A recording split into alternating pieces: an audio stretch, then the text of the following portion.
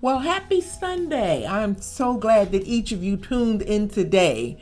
And I'm going to get right into the Word of God. I'm very excited about this Word. I've been trying to teach on walking in offense for over a month now.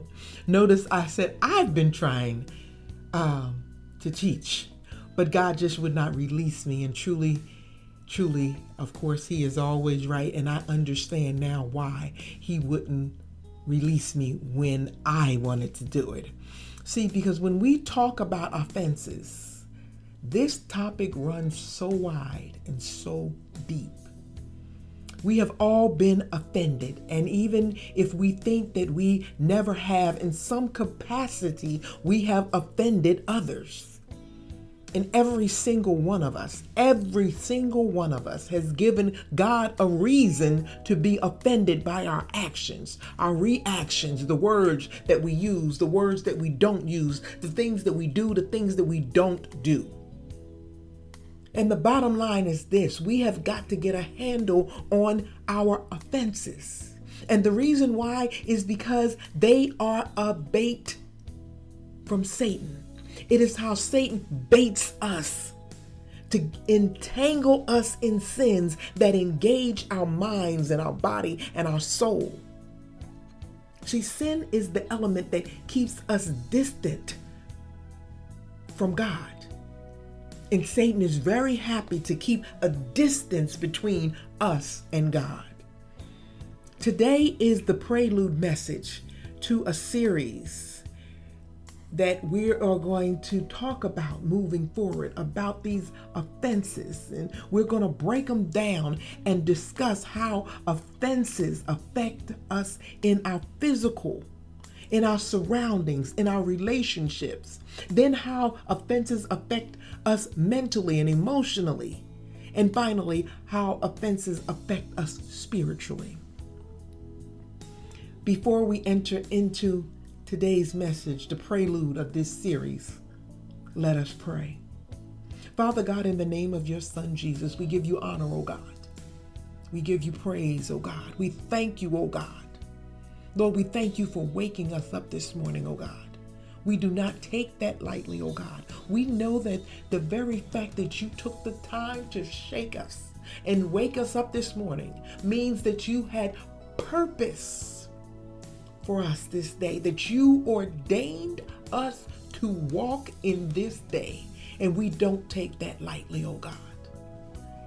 And Lord, today we come before your throne and we say, open up our hearts, oh God. Open up our minds. Let us receive your word. Let us learn from your word, oh God, so that we can do better, oh God, so that we can be better, oh God, so that we can walk according to your will. We give you honor, oh God. We give you praise, oh God. And we say amen, amen, and amen. Glory, glory, glory, glory, glory. I'm going to go right into the Word of God, and I'm going to ask you to turn to Luke 22. And we're going to start right around verse 47.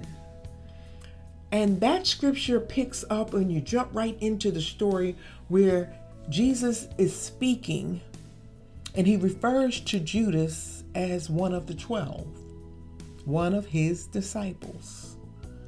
And Judas seems to be graciously accepting the title, and he leans in to kiss Jesus. But Jesus lets Judas know that he's no fool by asking him this question: Judas, are you betraying the Son of Man with a kiss? See, a kiss can be a sign of affection. A kiss can be a greeting, or in this case, it can be used as an act with which Judas was identifying Jesus to the chief priests and the elders, the people that came to arrest him. Now, don't be alarmed. Yes, it was the priests and the elders that came to arrest Jesus. It wasn't Satan who arrested Jesus, whipped him, or crucified him. It was church folks, those who said they believed in God. And in a moment, my reason for pointing this out will make a whole lot of sense to you. Judas's kiss was the kiss of death. If any of you have ever watched The Godfather or any mafia movie, you likely seen this acted out on screen. A kiss given by a mafia mob boss signifies that a member of the crime family has been marked for death. And just as in the Bible, this act is usually as a result of some perceived betrayal. But Peter wasn't having it. Peter loved Jesus so much that he was offended by the actions of Judas and the dignitaries. He was so offended that he rose up against one of the dignitaries and he drew his sword and he cut off the man's ear. Now, most of us would have given Peter a high five for this. For defending Jesus, yeah, we'd have gave him a high five for that one. But Jesus' response to Peter's action was not congratulatory. He simply uttered, "Permit even this." And then he did what our flesh would never have allowed us to do. Jesus touched the man's ear and he healed it. What was so phenomenal about Jesus' healing of the man's ear is this is the only instance in all of the Bible where Christ healed a flesh wound. That's number one. His gesture of healing was so amazing. Think about this. Jesus healed the wound of his enemy, unasked, didn't ask him to, and without any evidence that the recipient had any form of faith in God in him. What is also so remarkable is that such a dramatic miracle was done right in the front of these men, but that their hearts and their minds were so fixed on their offense with Jesus that the miracle had no effect on them at all. The physical healing of flesh done right before their eyes didn't cause them to pause, didn't cause them to step back or rethink what they were about to do. They just carried on with the arrest as if nothing peculiar had happened. Now let's rewind a bit to Jesus, to his words to Peter after he had cut the man's ear off. Turn with me quickly to John 18:11 because it's a little bit more descriptive. And it says, not just permit even this, but John 18:11 says that Jesus said, put your sword back into your sheath. I told you all that today's message was just a prelude to us learning how to deal with offenses. And I say to each of you the same thing Jesus said to Peter. Put your sword back in your sheath. But what did Jesus mean when he told Peter, permit even this? See, when you are walking with God, trying just to do your best, trying to get it right, trying to be obedient to the word of God, you can best bet that somebody with some offensive foolishness is going to approach you.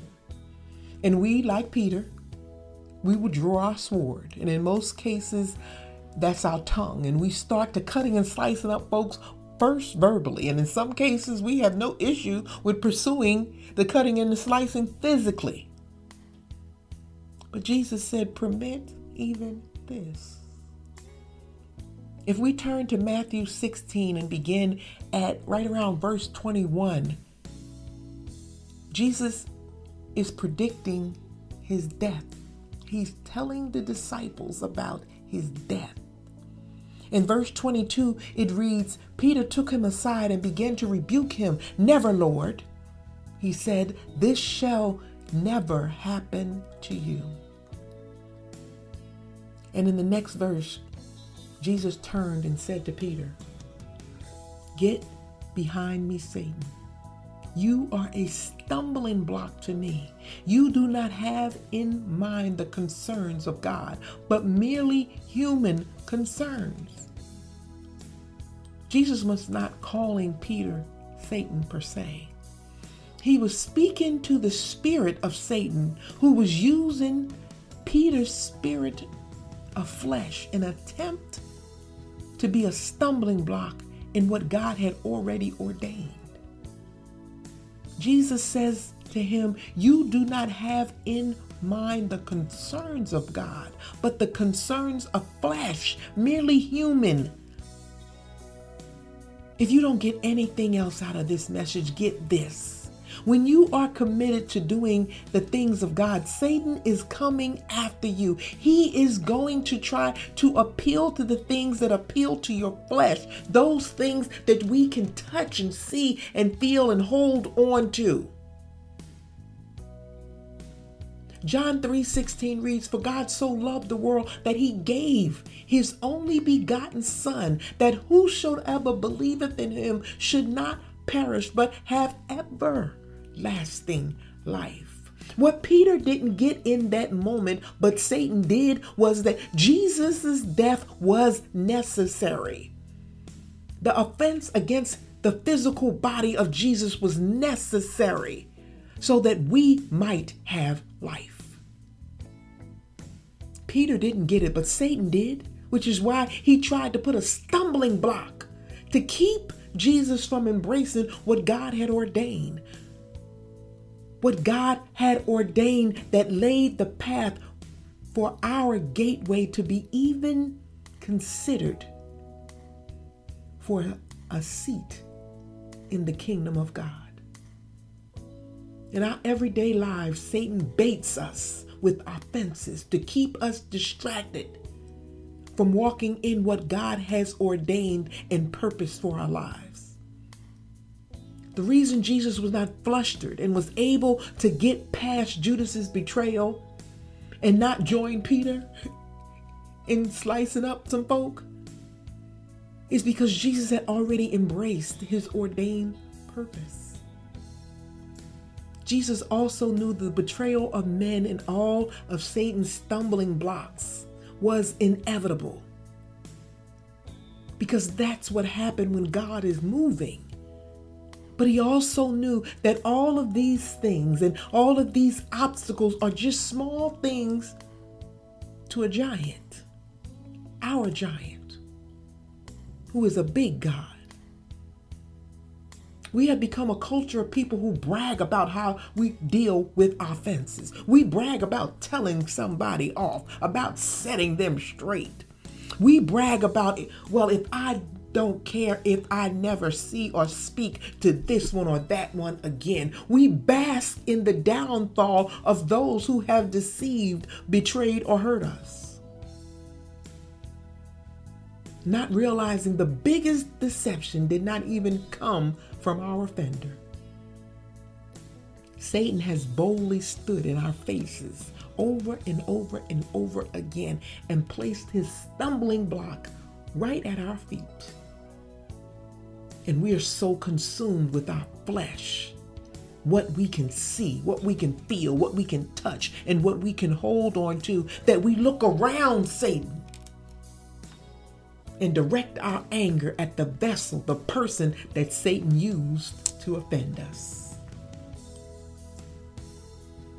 When our response should be like Jesus: "Get behind me, Satan. You are a stumbling block to me."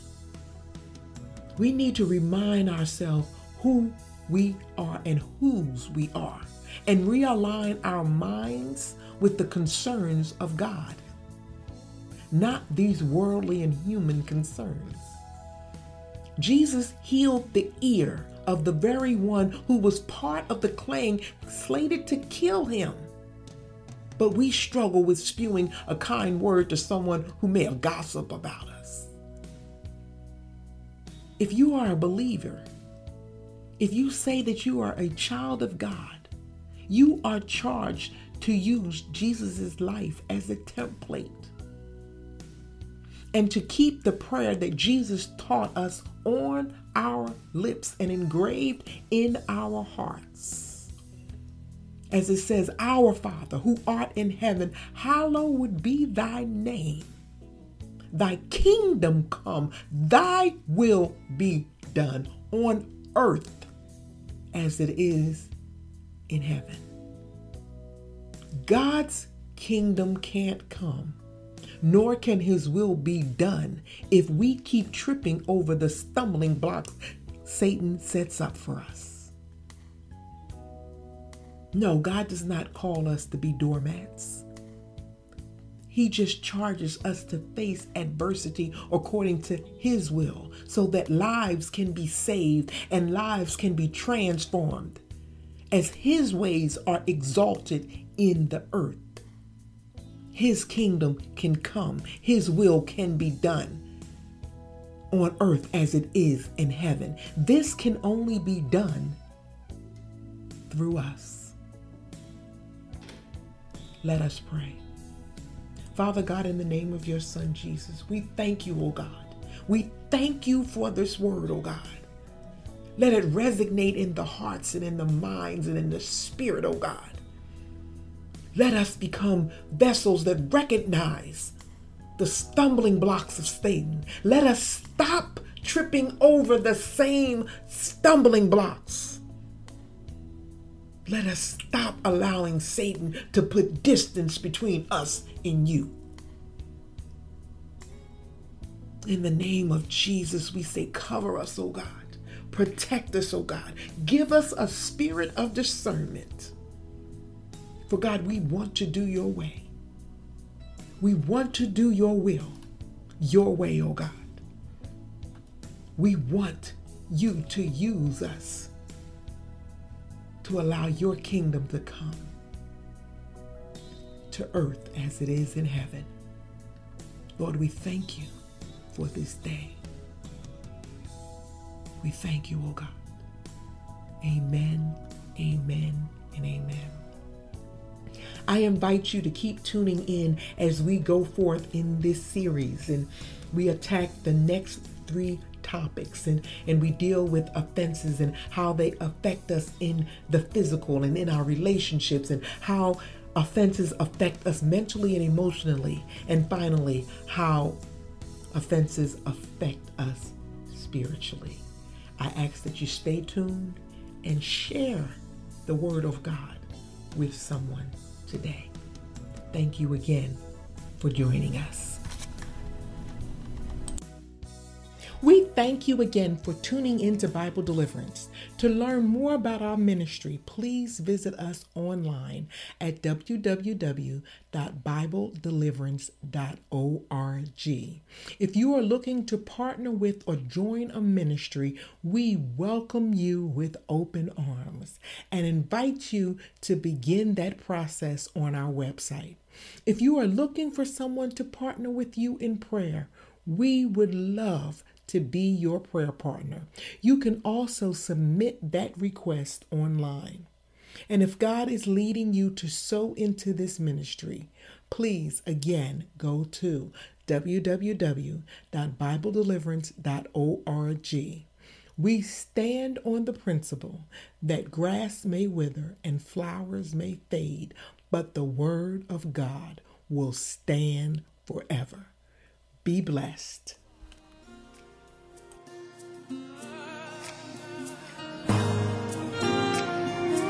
Come on, songs goes like this. Praise is what I do when I wanna be close to you. I lift my hands in praise. Oh, come on. Praise is who I am. Let's declare it, church. I will praise you while I can. I'll bless you at all times. I vow to praise you. When you gonna praise him, church? Through the good and the bad, I'll praise you. Whether happy or sad, whether happy or sad, I'll praise you.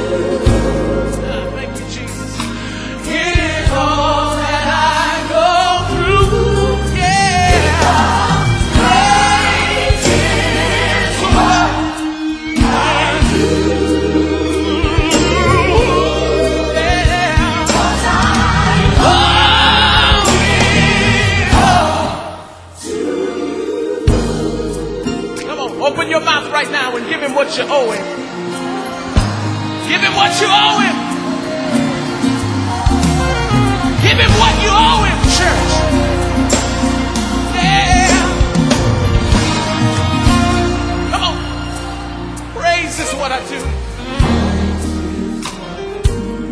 I'm going through. Even when I'm going. See, I finally learned, church. I learned to worship you.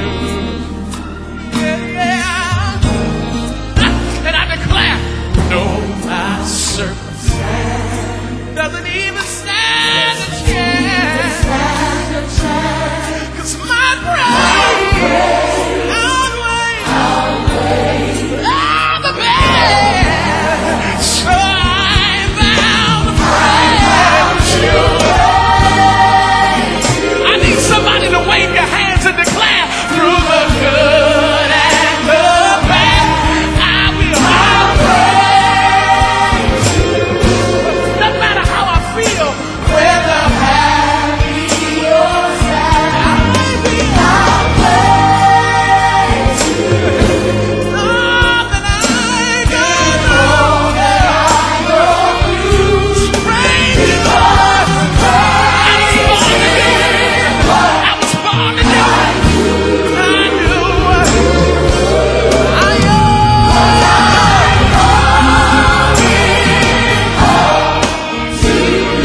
Now I need somebody to just open your mouth and give him a crazy praise in the house. Somebody send the praise to the nation. Somebody send the praise